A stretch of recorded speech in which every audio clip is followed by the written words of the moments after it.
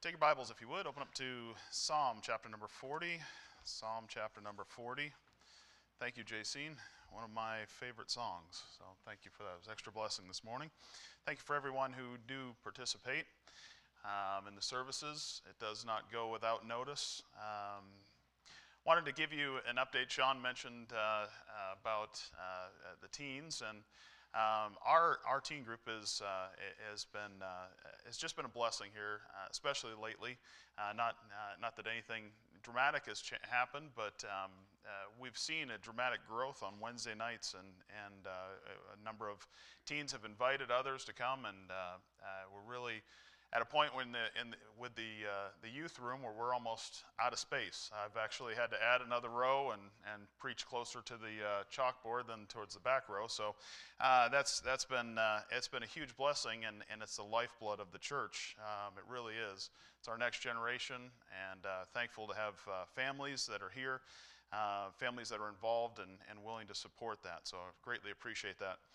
In Psalm chapter number 40, we're going to be reading through and just doing a study this morning. It's not going to be, I don't have a topical message. This is just simply going to be a verse study as we go through Psalm number 40. Honestly, there's so much here that each verse could be an individual message, but we're going to kind of skim along here and at least hit the first 5 verses. I will read through the whole passage, and then we'll jump into our lesson here. But in Psalm chapter number 40, I want to thank Pastor Scott for giving me the opportunity to do this, and I do not take it lightly, the opportunity to be up here, and I just pray that the Lord will use His word to challenge all of us, including myself. So let's start in verse number 1. We'll read all the way through the passage, and then we'll pray, and we'll jump into the lesson here. Psalm chapter number 40. I waited patiently for the Lord, and He inclined unto me and heard my cry. He brought me up also out of a horrible pit, out of the miry clay, and set my feet upon a rock, and established my goings. And He hath put a new song in my mouth, even praise unto our God. Many shall see it, and fear, and shall trust in the Lord. Blessed is that man that maketh the Lord his trust, and respecteth not the proud, nor such as turn aside to lies.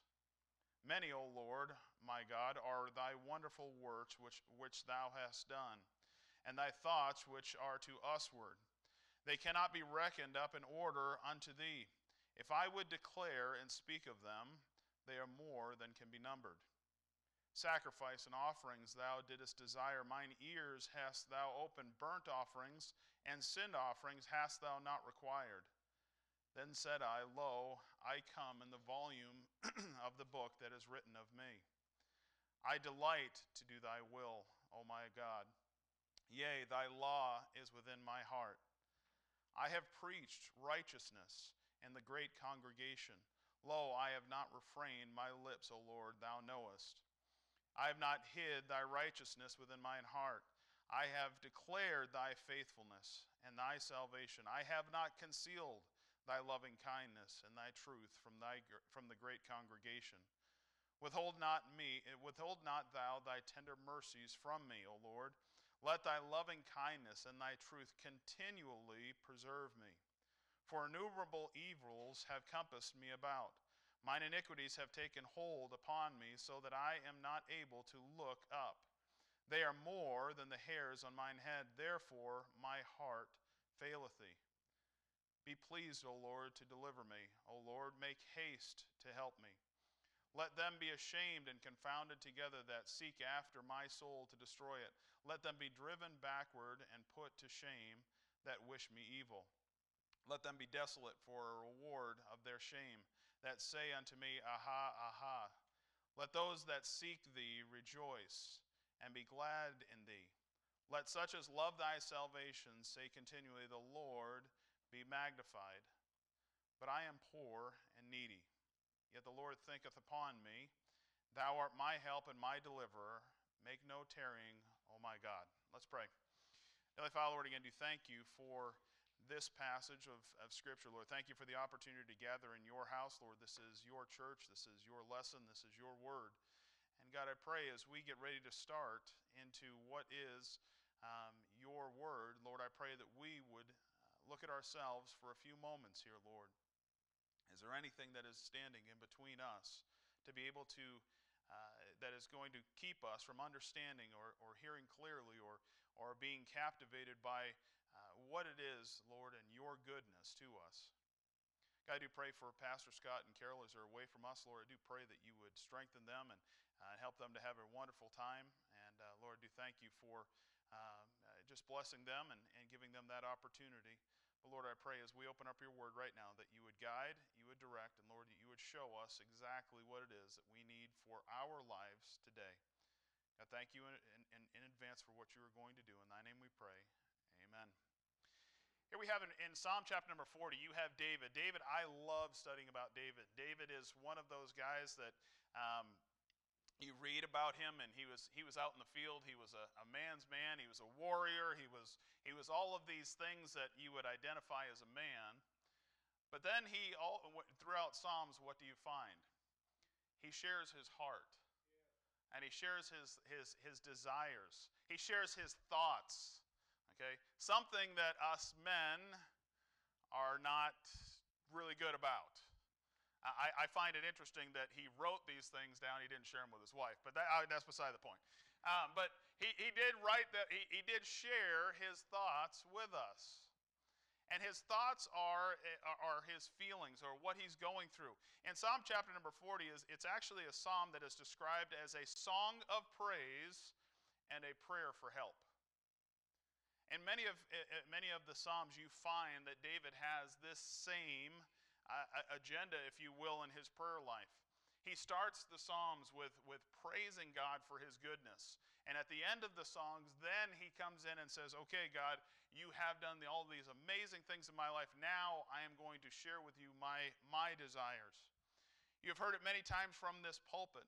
The Lord comes on a highway of praise.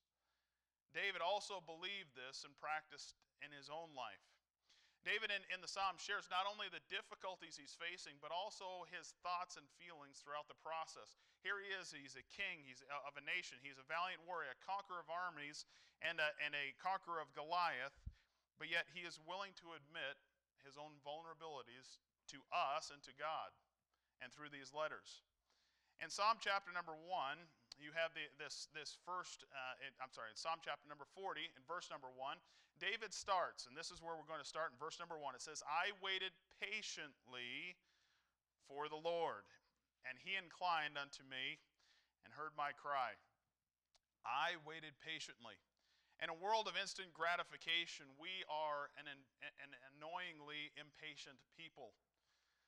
Think of the last time you were at Wendy's, McDonald's, any type of drive-through. And if it took longer than 5 minutes, what were you doing? What about that drive-through? You order, you pull up, it's there. If it's not there, what do you do? Oh, yeah, I can't believe this. They don't have my food already here. We are an impatient people.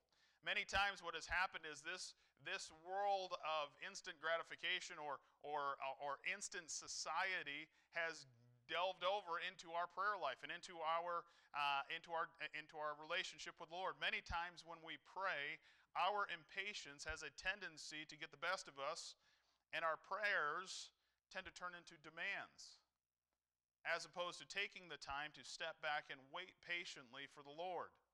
All us parents that are here, we know what impatience is, okay?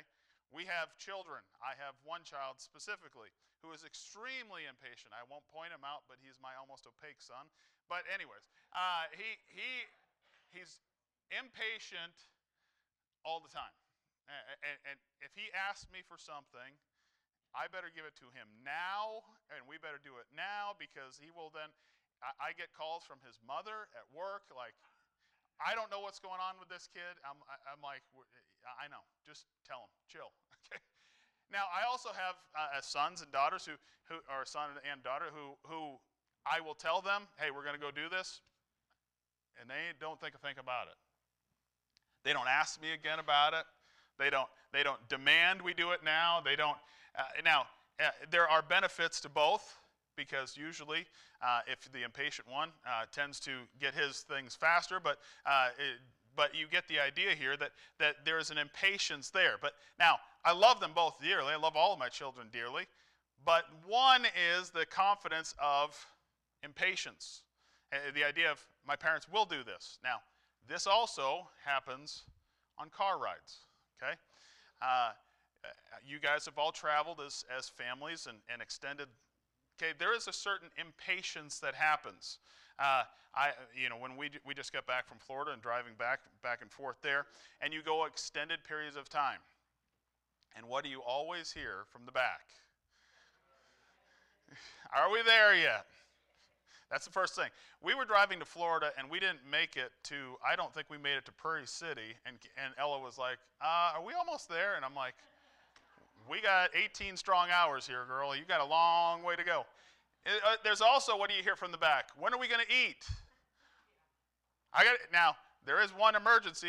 I got to go, then you pull right over. You got to deal with those. But you understand there's an impatience here. But this impatience that David is talking about is, I waited patiently for the Lord. Patiently waiting is living in the rest and peace that God is in control of his timeline, and that timeline is perfect. There is blessing in waiting patiently. Even in the waiting portion of our request, we can be blessed just by waiting patiently. Let's not forget, we serve him. He does not serve us. It is our job to wait patiently. The next phrase there is, and he inclined unto me. This phrase we understate many times. I've heard many messages on this, and many times it's just kind of glossed over. God inclining to us is the idea that he's changing his direction, or whatever it might be, his attention, and he is inclining, he is focusing on us. We understand this phrase that God is inclining to us, the God of creation, the one who balances the universes, the one who sent his son to die and loves us, inclines or directs his attention to us.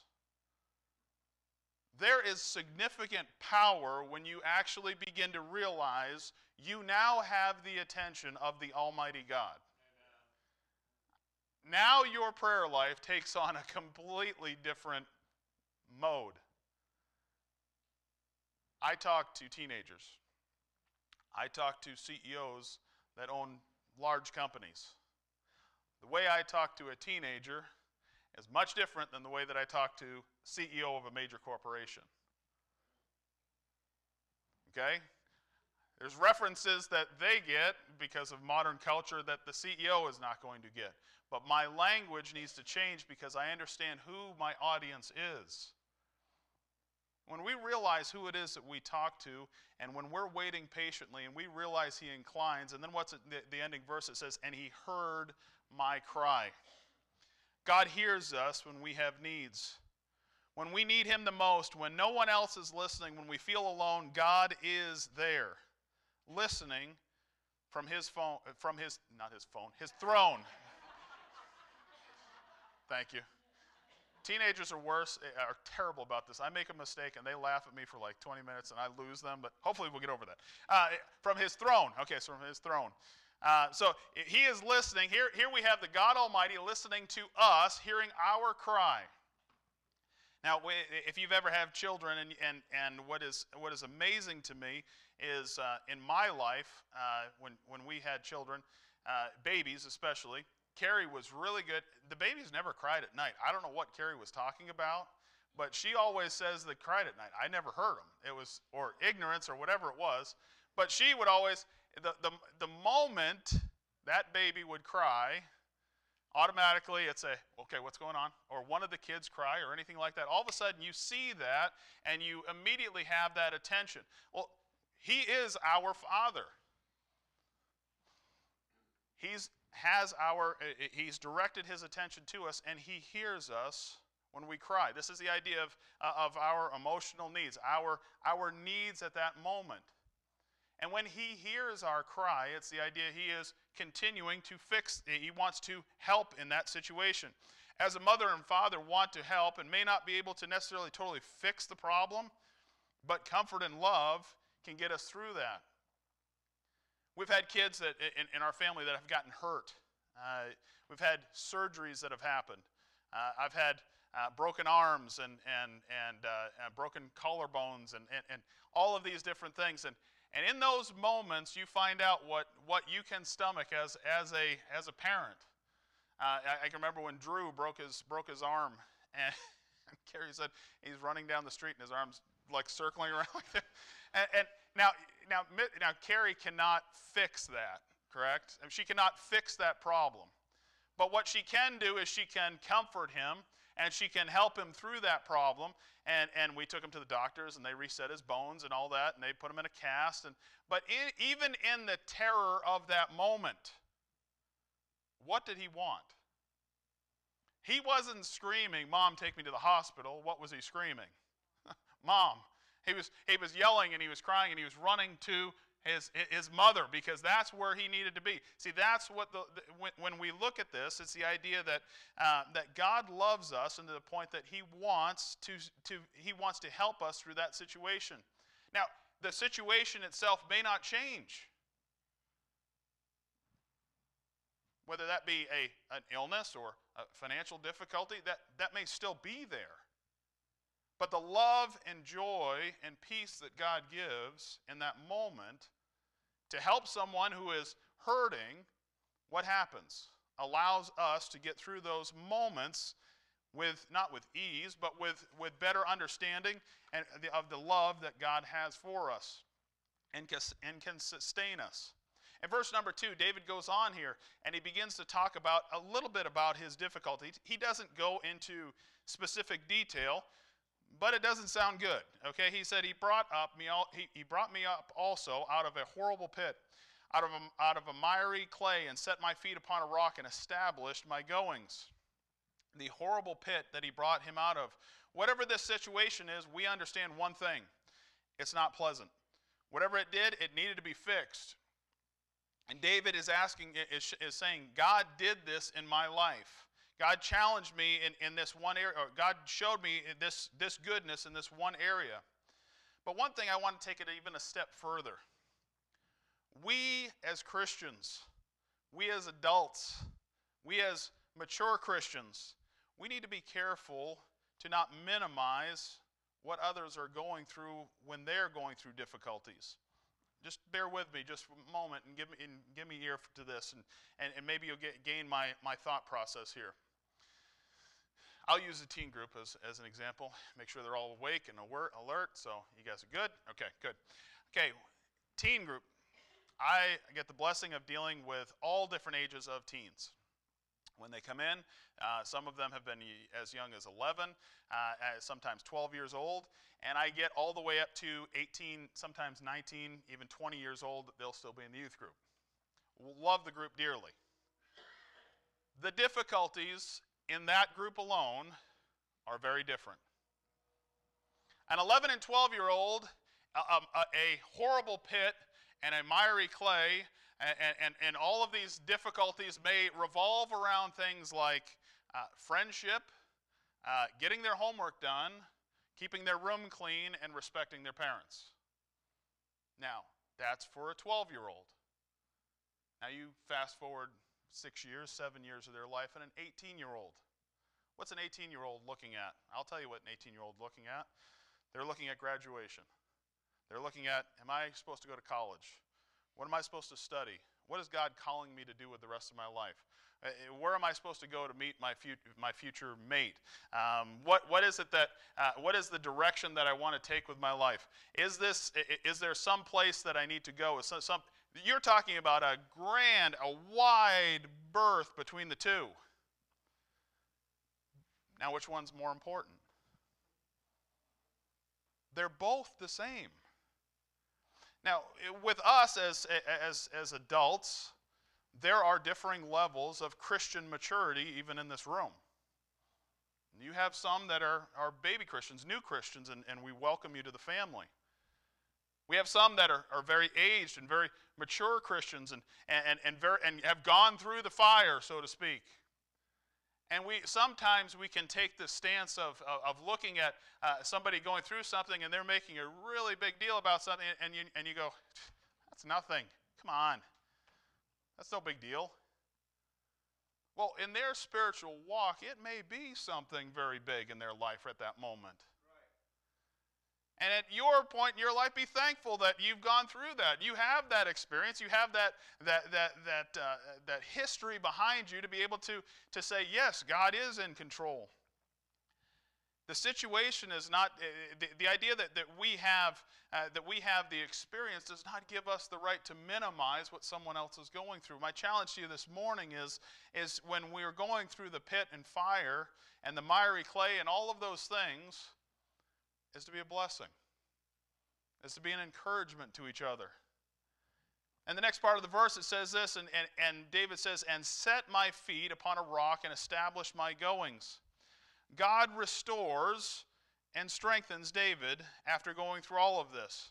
One of the things that changed my thinking on a lot of things about this was the idea of restoration. I don't know how many of you, there's not many of these shows on anymore. You have to kind of catch them on some subscription channels or whatnot. But restoration shows, I love restoration shows, love them. I like it when they take an old car that's in the junkyard and they completely restore it. They tear it all the way down to the frame. They make it almost new. There was one show that I watched, a guy that was in Las Vegas that took old toys, like from the 50s and 60s, and would completely redo them, and jukeboxes and all. It was amazing to see what this guy was able to do. And there was something that he said that is always, and it's not a spiritual show. He said, this is better than new. When God says here, he says, I restored them, I put my feet, I take them and I set them upon a rock and establish them. It's the idea that he has restored us to new. He hasn't taken what some people do when they do car mechanics and they take out the duct tape and they take out the Bondo or chicken wire, holding up the muffler as it's driving down the road, and you see it and you shake your head at it, but that's not what God's talking about. That's not what confession of sins is. That's not what restoration is. Restoration is the idea that when God takes us and sets us back up on the rock, he's saying, you are new again. You are new. Move on and go. This idea that we have an opportunity to stand on the rock. The rock there is obviously the reference to God there. Obviously, the establishing of our goings is that he sets the firm foundation and then shows us the next steps. That's what it says there. At the end of the verse, it says, establish my goings. Now, something I've talked to the teens about when we talk about what it means to find out or search out what God has for your plans in life. And this is something that is not revolutionary. You've heard it from the pulpit before. But God does not give you a blueprint or a full atlas of your next steps or of your full steps of your full story. What does he do? It's the next step.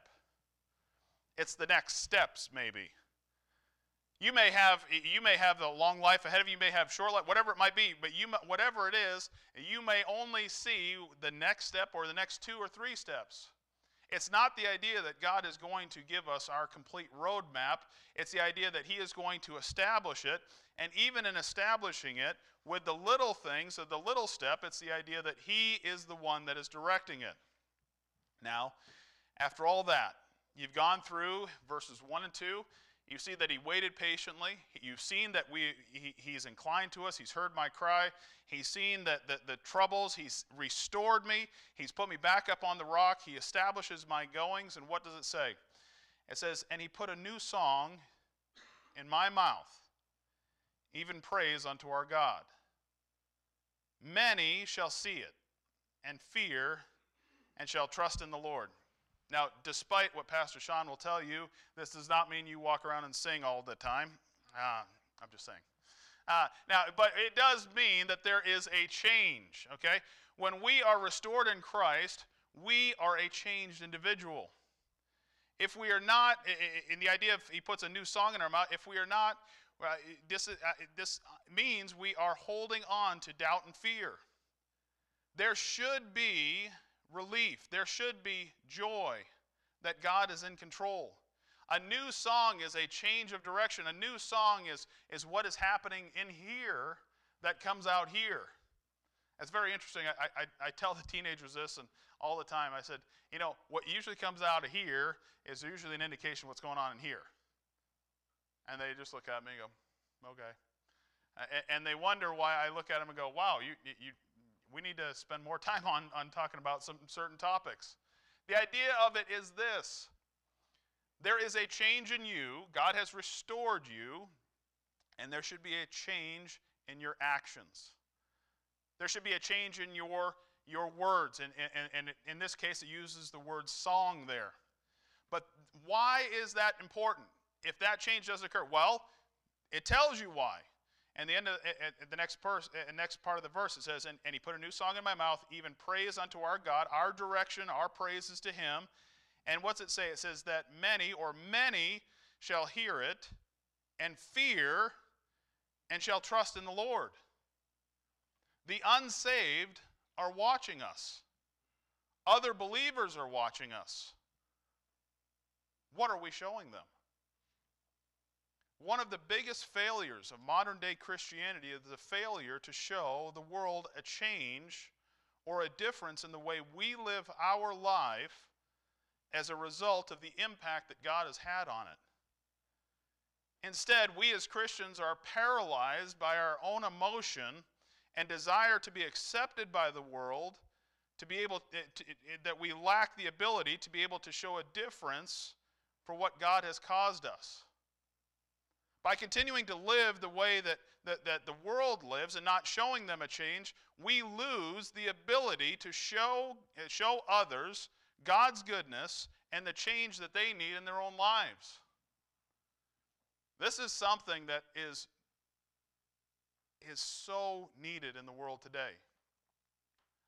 We don't need Christians looking more like the world. We need Christians showing others what God has done in our life. What we also don't need is we don't need Christians taking the Bible and smashing it in people's faces. Because what did it say there? It didn't say that you got convicted and you got changed and then you had the right to go out and judge everybody. What's it say? It's very simple. It says, because of your actions, because of the new song, and the praise that's coming into your mouth about God, that many shall see it, not the things that you're criticizing them of. They will see the change in you, and they will fear and trust in the Lord. Now, to be clear, the fear there is they're not scared. It's the idea that they have that respect for the Lord. They realize there is a change there. A great test for you, for me, is to challenge yourself honestly. Is there a difference between the way that I'm living my life? Is there a difference between the way that I respond to situations? Is there a difference in the way that I'm raising my children? Is there a difference in the way that I handle my actions? Is there a difference in my responses? Is there a difference in my desires than what the world has? Because if the only thing that we are showing them is the world and their responses, don't be surprised that they never come to Christ. As David continues on here, it's the idea that God is the one that's causing this change. God is the one that is continuing on here. And then in verse number 4, it says, "Blessed is the man that maketh the Lord his trust, and respecteth not the proud, nor such as turn aside to lies." Blessed is the man that maketh the Lord his trust. Trust is an amazing thing, and many times people get trust and faith mixed up. I just taught the lesson here with the teens, so I'm going to, forgive me for doing this, but we're going to walk through this because I'm going to walk through some basics here for you. Okay. I understand you guys have seen this 1,000 times. But I want you to understand this is important for your life. This is important as I was even reading it and studying it. Faith is the idea, I believe that chair can hold me up. Now, I have been known to break a few chairs every now and then, and it's caused me to consider my eating habits. But understand, I look at that chair and I say, I believe this chair, I have faith that this chair can hold me up. And somebody says, good. And I said, yep, still believe it. It's right there for me. Well, why don't you sit in it? I believe it. Right there. That chair can hold me up. Am I distributing or am I showing trust in the chair? No. I am displaying faith because I believe that chair can hold me up. Now, I don't know if everybody can see me. I hope I don't pull a hamstring here. Okay. Am I distributing complete trust in the chair? No, because okay, now I have to take a minute to breathe. Okay, I have the idea of I was supporting myself completely. I had partial trust. I was only willing to just put a little bit of weight on it. Okay, now what is absolute trust? Absolute trust is I sit here. I am completely supported by the chair. Thank you, chair, for not breaking. This would have been really embarrassing. So it is a wonderful, I'm comfortable. And why don't we preach more from chairs?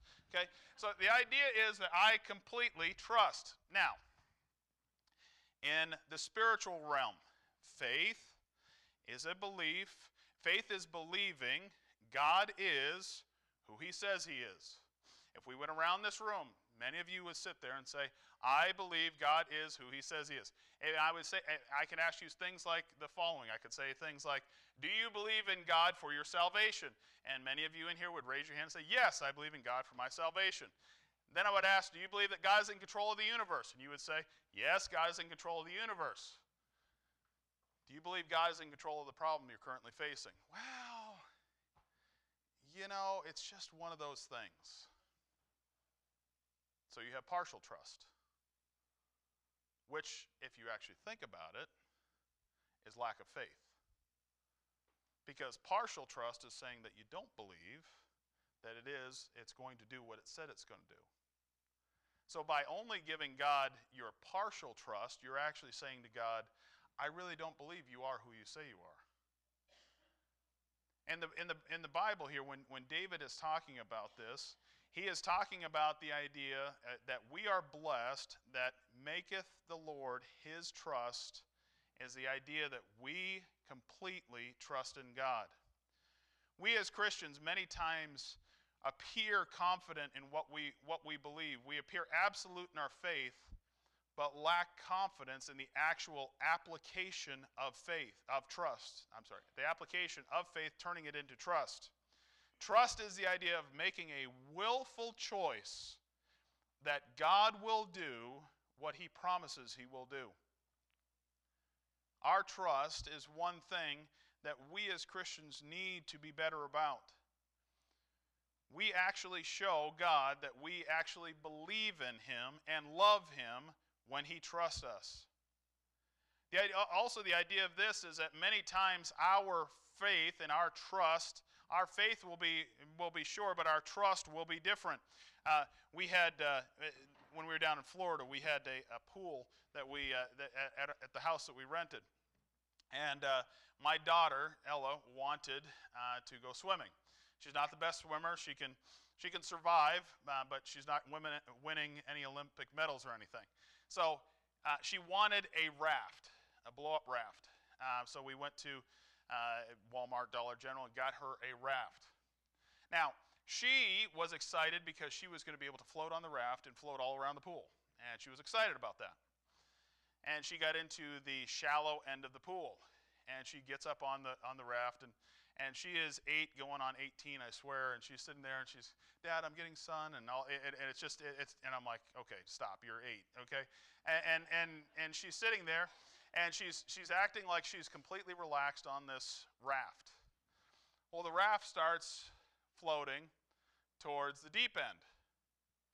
And it gets out over the deep end, and she looks at me with fear and panic in her eyes and says, Dad, I'm over the deep end.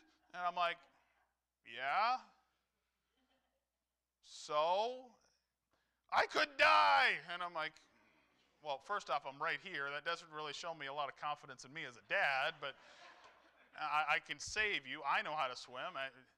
But I sat there and I said, Ella, so what? You're on the raft. She said, yeah, but I'm over the deep end.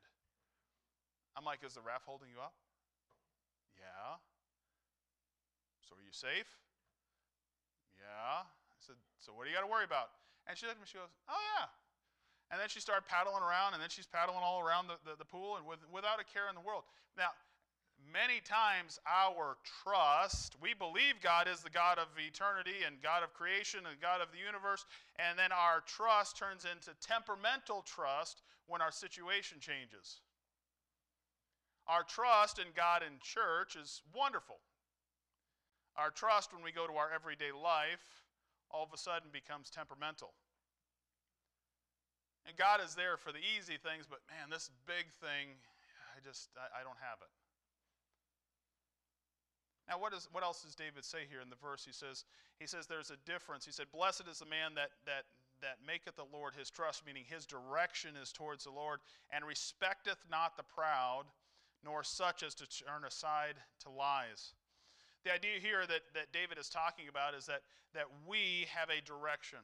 And it's spoken many times throughout the Bible. You have two masters. You can serve the one and hate the other, or hate the one and serve the other. You cannot serve both.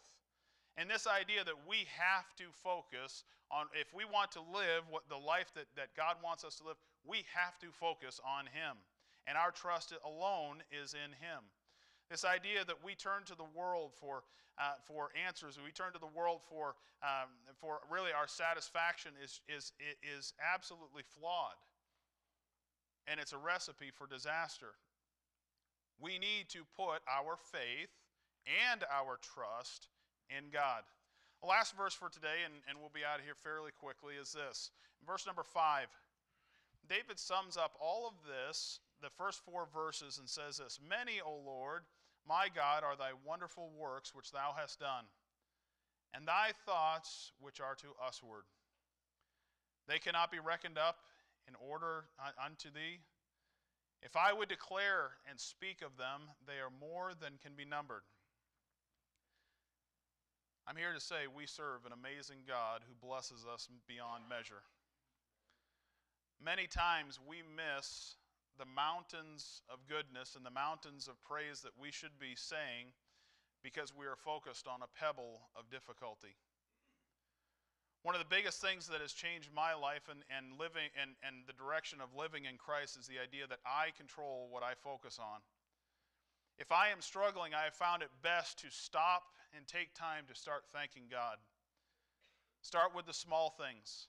And the small things will turn into medium-sized things, and the medium-sized things turn into large things, and you gain a momentum of praise and blessing and realization of proper perspective that is back where it should be. The idea that God is always blessing us, and David says it absolutely best in the verse. It says, if I would declare and speak of them, they are more than can be numbered. My challenge to you this morning is very simple. Can your children, can your coworkers, can the people that are closest to you declare God's goodness in your life? Because you have shared it with them. You have shown it through them. You have shown it to them through the way that you're living. God is our rock to stand on in the midst of storm. He is the warmth and brightness on our sunny day. And regardless of my emotions or lack of awareness, God is always there, loving, directing, challenging, and blessing me beyond measure. May we be a people who show others the change God has made in us, not just in word, but by our actions, because we trust and love our Savior, Jesus Christ. Let's pray.